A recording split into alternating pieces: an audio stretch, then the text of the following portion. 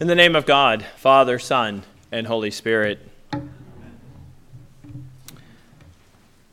I don't often notice this, but I feel like pointing it out tonight. The tune of that hymn is called St. Bees, B-E-S. I just think that's amazing. But anyway, it's good to see you all here this evening as we continue through Eastertide on this, the third Sunday of Easter. And so we continue to experience and rejoice in the resurrection of Jesus Christ. We're made to be mindful again this week of the fact that it's not just a day that we celebrate the resurrection, but every Sunday is a little Easter, but particularly during Eastertide, we continue to have opportunity to reflect on the resurrection of Jesus Christ. And again, as we go through Eastertide, our Old Testament lessons actually come from the book of Acts, and so we're able to see how the early church grew and how they responded to the resurrection of Jesus Christ. And then we're also given opportunity this year C to spend time in the book of Revelation. And so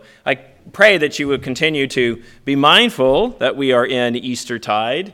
I think I mentioned a number of months ago, right after Christmas, it used to be that I think you had to be in liturgical churches to really get that Easter was a season or Christmas was a season. Now everyone talks about it, and then because it seems to be a competition about who can keep things like Christmastide the best, now all of a sudden, if you took your tree down before January 6th, shame on you, but now it's Michaelmas. Now you can't take your tree down until, much later or something like that, and so it's just getting to be crazy. But Easter, we mark it eventually on the 40th day with the Ascension, on the 50th day with Pentecost, and so we have opportunity to continue walking through this season with Jesus. And tonight I want to reflect on an element of each of our passages that calls to mind this Easter season, if you will, or perhaps more appropriately, our response to this Easter season. I love this gospel reading, don't you? I love this gospel reading not only because Jesus has breakfast with his disciples, which is just such a normal, common thing to be doing. I find it interesting. Jesus dies, he's resurrected, but, feels the need to have breakfast with his disciples on this morning. Some commentators want to read it Eucharistically. Maybe that's true, but in this case, it seems like Jesus is just having breakfast with people who get up early in the morning to go fishing. But my favorite part of the text, of course, is Peter's response to understanding that it's Jesus who's calling them from the seashore, that he jumps into the water. He's so eager to get over to the shore to see the resurrected Jesus. And so we see here that Jesus appears to his disciples, right? They're back doing normal things again. They're back fishing. And not back in the sense of like the death and the resurrection and the initial confusion, right, detracted them from their fishing job. They are back to doing these vocations that they were doing before Jesus had even called them to be his disciples. So in one sense, they're 3 years on now or so, going back to work, to the mundane task of fishing. And I'm sorry, that's my own assessment of it. I don't think it has to be mundane, I guess. They could enjoy it very much. Up early in the morning, catching fish for a living. But again, think about it. This is something they haven't done in a number of years, right? They've been following Jesus. That had become their primary vocation. But now, there they are, back to being fishermen again. And so they're in the water, not having a particularly great morning. Jesus shows up. The morning gets better, both because Jesus is there and because now they've caught enough fish to nearly break the nets, though they don't. And then again, the disciples see the resurrected Jesus, right? They get to see him there on the seashore. That's the beauty of the resurrection, is they can see Jesus again. Think even last week, Thomas's response, no, unless I touch him. And again, without offering a judgment on whether Thomas's perspective was good or bad or right or wrong or anything like that, the point is Thomas got to touch Jesus. So they get to see Jesus, right? The resurrected Jesus, evidence that this is not just a ghost of some sort or a disembodied soul walking around. They see the resurrected Jesus. And again, Peter is so excited in typical Peter fashion that he jumps into the water to swim to the shore as quickly as possible to meet Jesus. And then they eat together. So, and during this eating, he made himself known to his disciples in the breaking of bread. Right? Again, maybe it's Eucharistic, but the point is they're having a meal together. And he makes himself known to his disciples by breaking bread with them. If it is Eucharistic, then it points to the central act that we do each week in our own worship service here, which is the Eucharist. Again, we don't think of the Eucharist as just the point, the thing that we're getting to. That would be to disparage the liturgy of the Word, the part of the service we're doing right now. Right? We don't want to disparage the reading and preaching of the Word of God, or our confession, which falls in it, confession of faith, and both our own personal confession of sin, our need to be praying for those in our community and around the world. But as Jesus makes himself known to his disciples in the breaking of bread, of course, we want to know Jesus in this way. We want to see Jesus, I hope. Right? We want to see him who was raised on our behalf. We want to see him who purchased our salvation. Again, maybe this fishing wasn't mundane, but I know that when my days of work get mundane, I'd love to see Jesus and eat some fish with him. It would be great. I need a break from grading papers or doing exams or whatever it is. But again, making himself known to them and they're able to see him is a theme that I think we take away from the gospel and that carries on into our reading from the Acts of the Apostles. Right? So the brief text that we have tonight from the book of Acts is part of a larger story. We could, in fact, have read all the way up to verse 20. There's an option in the lectionary is to extend the reading to verse 20, but this is a fairly familiar passage, I imagine, to most of us, but this is Saul's conversion to the Christian faith. Saul persecuted the Christians, killed the Christians. I mean, here we're told he's breathing threats and murder, but he is a murderous person. He says so himself later in his own epistles, that he had killed Christians. Right? So this Saul who's breathing threats and murder against the disciples of Christ, he wants to go to the synagogues at Damascus to do what? Well, because now the rumor is there's Christians in Damascus. So Paul wants to go there to persecute them. Not sufficient that he's persecuting them around Jerusalem and the environs of the city of Jerusalem. He wants to go further afield. Let me go to Damascus and chase these people of the way. Verse 2. And of course, as he was going to Damascus, as he approached Damascus, quote, suddenly a light from heaven shone around him. And falling to the ground, he heard a voice saying, Saul, Saul, why are you persecuting me? And he said, who are you, Lord? Which seems to answer his own question. And the voice says, I am Jesus, whom you are persecuting. But rise and enter the city, and you'll be told what you are to do. And of course, he does go into the city, but he's been blinded by this apparition of Jesus. And so he's blinded, but God sends, right, a Christian, a disciple to him. And eventually those scales fall off. And Saul, now Paul, makes his way back to Jerusalem, no longer as a persecutor of the Christians, but as a Christian himself. But again, the point, I think, for us to notice in the way that the disciples got to see the resurrected Jesus, in his own way, Saul sees the resurrected Jesus. Those who have traveled to Rome with me won't be surprised when I say my favorite image of this is Caravaggio.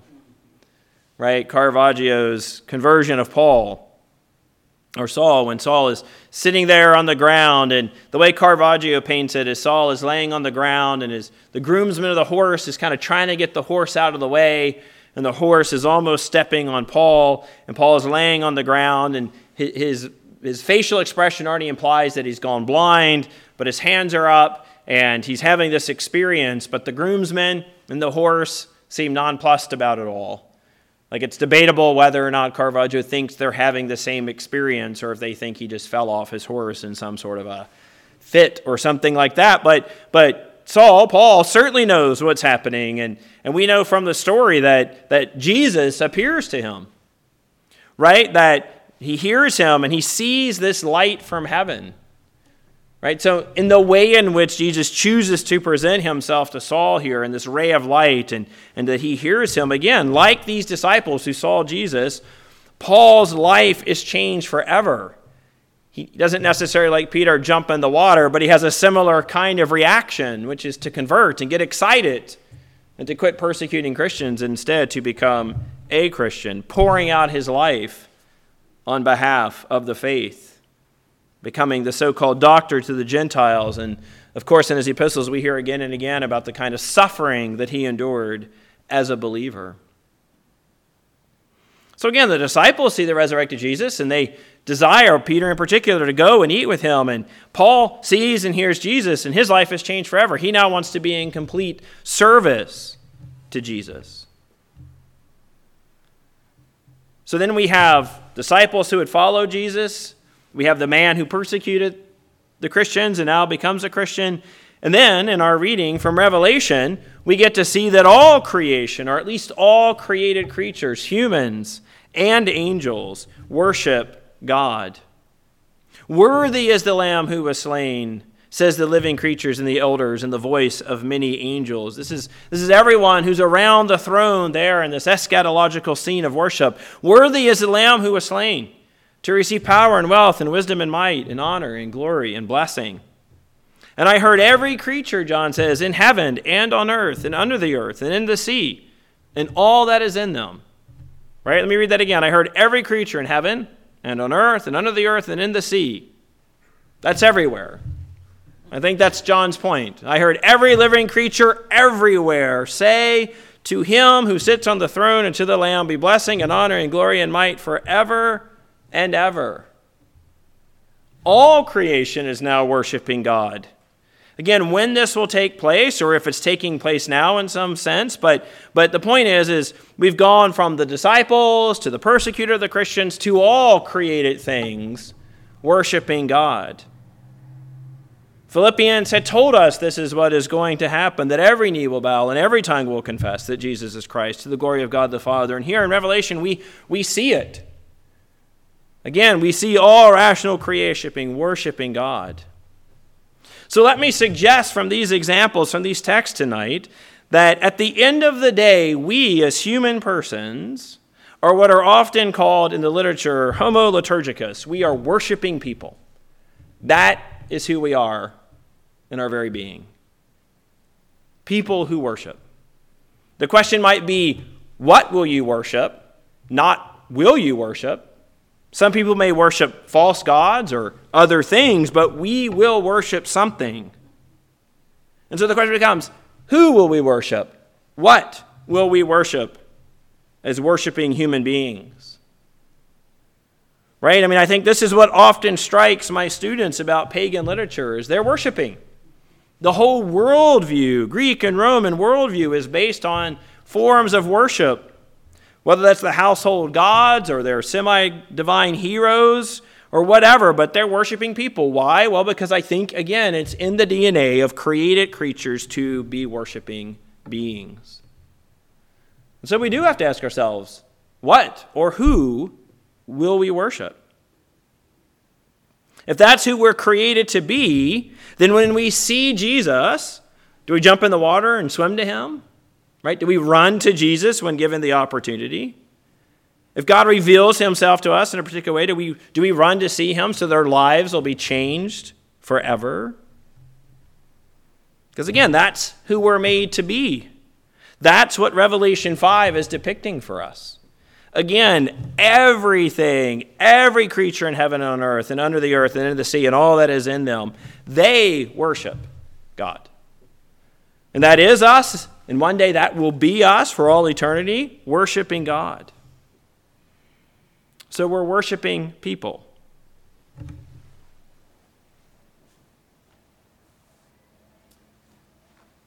Sorry, I meant to bring this over to begin with. And I think those who wrote the first book of Common Prayer understood this when they wrote this very first paragraph in the preface to the first book of Common Prayer, 1549. There was never anything by the wit of man so well devised, or so sure established, which in continuance of time hath not been corrupted, as among other things, it may plainly appear by the common prayers of the church, commonly called divine service. So in other words, nothing has been so well devised, so well established in continuance of time that it's not been corrupted as human worship of God. Divine service. the first original and ground whereof, if a man would stretch out by the ancient fathers, he shall find that the same was not ordained, but of a good purpose and for a great advancement of godliness. In other words, go back to the earliest church fathers and they will tell you worship is what the Christian life is all about. For so they ordered the matter that all the whole Bible, or the greatest part thereof, should be read over once in a year, intending thereby that the clergy, and especially such as were ministers of the congregation, should, by often reading and meditation of God's word, be stirred up to godliness themselves, and be more able to exhort others by wholesome doctrine, and to confute them that were adversaries to the truth. And further, that the people, so first it's clergy, now that the people, by daily hearing the Holy Scripture read in the church, should continually profit more and more in the knowledge of God, and be the more inflamed with the love of his true religion. Again, we're worshiping people. And so everyone knows that. So nothing has been better than that, than this, by design, than what we call the divine service, by worship. And yes, there is a moment here where the architects of the Anglican faith are saying, and we really do a cool job with it. And I'm okay with that kind of boasting. I'm an Anglican. Why wouldn't I be? Right? But through the reading and meditation of God's word, people are stirred up to godliness. All people are stirred up to godliness by this. Jeremy Taylor in 1667 wrote this: the liturgy of the Church of England, he was a bishop in the Church of England, the liturgy of the Church of England hath advantages so many and so considerable, as not only to raise itself above the devotions of other churches, so again, yay for Anglicans there, but to endear the affections of good people to be in love with liturgy in general. Right? That our liturgy has so many advantages that it endears the affections of good people to be in love with liturgy in general. In other words, you want to love liturgy? Be liturgical. You want to love the liturgy? Participate in the liturgy. And again, as the preface to the first book of Common Prayer says, it is what Christians do. Go back, look it up in the Fathers. It's what we do. It benefits clergy. It benefits all people in the church. And then jumping ahead to just the 1960s, and I'm going to quote here from the Catechism of the Catholic Church, which is more recent than the 60s, but this echo goes back to Vatican II. The Eucharist is the source and summit of the Christian life. The Eucharist is the source and summit of the Christian life. So again, if we're made to be worshiping people, and if the church has always been about worship, and doing the liturgy endears you to love the liturgy more, and in this larger context of liturgy, the liturgy of the word and the liturgy of the table, if the Eucharist is the source and summit of the Christian life, then we are wired and pointed to do one thing as Christians, and that is to worship. Again, it's not will we worship, but what will we worship? And I was struck by the readings this week when I noticed, I want to worship like Peter. I want to jump in the water, swim to God, get there as quick as I can. I want to be like Paul. I want to see the light of God, be corrected in my misunderstandings, and come to a faith in him that grows and grows and grows. And I don't want to think of Revelation as just what's reserved for me in the future, but even now I want to join in on this worship of God. An insight I gained from the Eastern Orthodox Church when I studied their theology and doctoral work was this: that our worship here on earth is not only a foretaste of what is to come, but it's already a participation in that heavenly worship that is happening now. So this isn't just a poor copy. This is part of that great and heavenly worship. That what we're doing right now and what we do tonight is part of the heavenly worship of God, Father, Son, and Holy Spirit that is going on now by the angels and those Christians who are already there at the throne of God. Worship. Worship. That's what we're made to do. And that's what we must do. And so when we make decisions about what we will worship, that's a serious decision with serious consequences. Am I going to worship things of the world? people of this world, ideologies of the world, philosophies of the world, fill in the blank. What golden calf will I put in place of God? But if I choose to worship God, I need to follow that choice through. Like Peter, like Paul, like every living creature, I need to worship. What we do here each Sunday is of utmost importance. Worship is what we as Christians are called to do. Again, the preface to the Book of Common Prayer. Look back in the history of the church. It says, this is what the church does. So every week we have an opportunity. We are faced with an opportunity to come together in order to worship as prescribed for us in the Book of Common Prayer, but also because if we are to follow through with this reasoning to think it is the most important thing that we do, it is the evidence of whom we are choosing to serve and worship, then in that sense, you can't do it unless we get together to do it. You've heard me say this before. I would choose to be a daily communicant. I would like to have the Eucharist every day. But as a priest, I'm not going to confect the Eucharist every day for myself. Because the Eucharist isn't for me, it's for the Church of God. I mean, it is for me, but the context is the Church of God. But I wonder if we could get to a point where we all craved it so much, if we saw its value, that it's essential to our lives. Not as an addition, not as something that should or could be fit in, but instead the very source and summit of what we do. Then we would have no choice but to have a Eucharist every day. Every priest in this parish, which is 2 and hopefully 4 soon, will be kept busy leading the congregation in worship.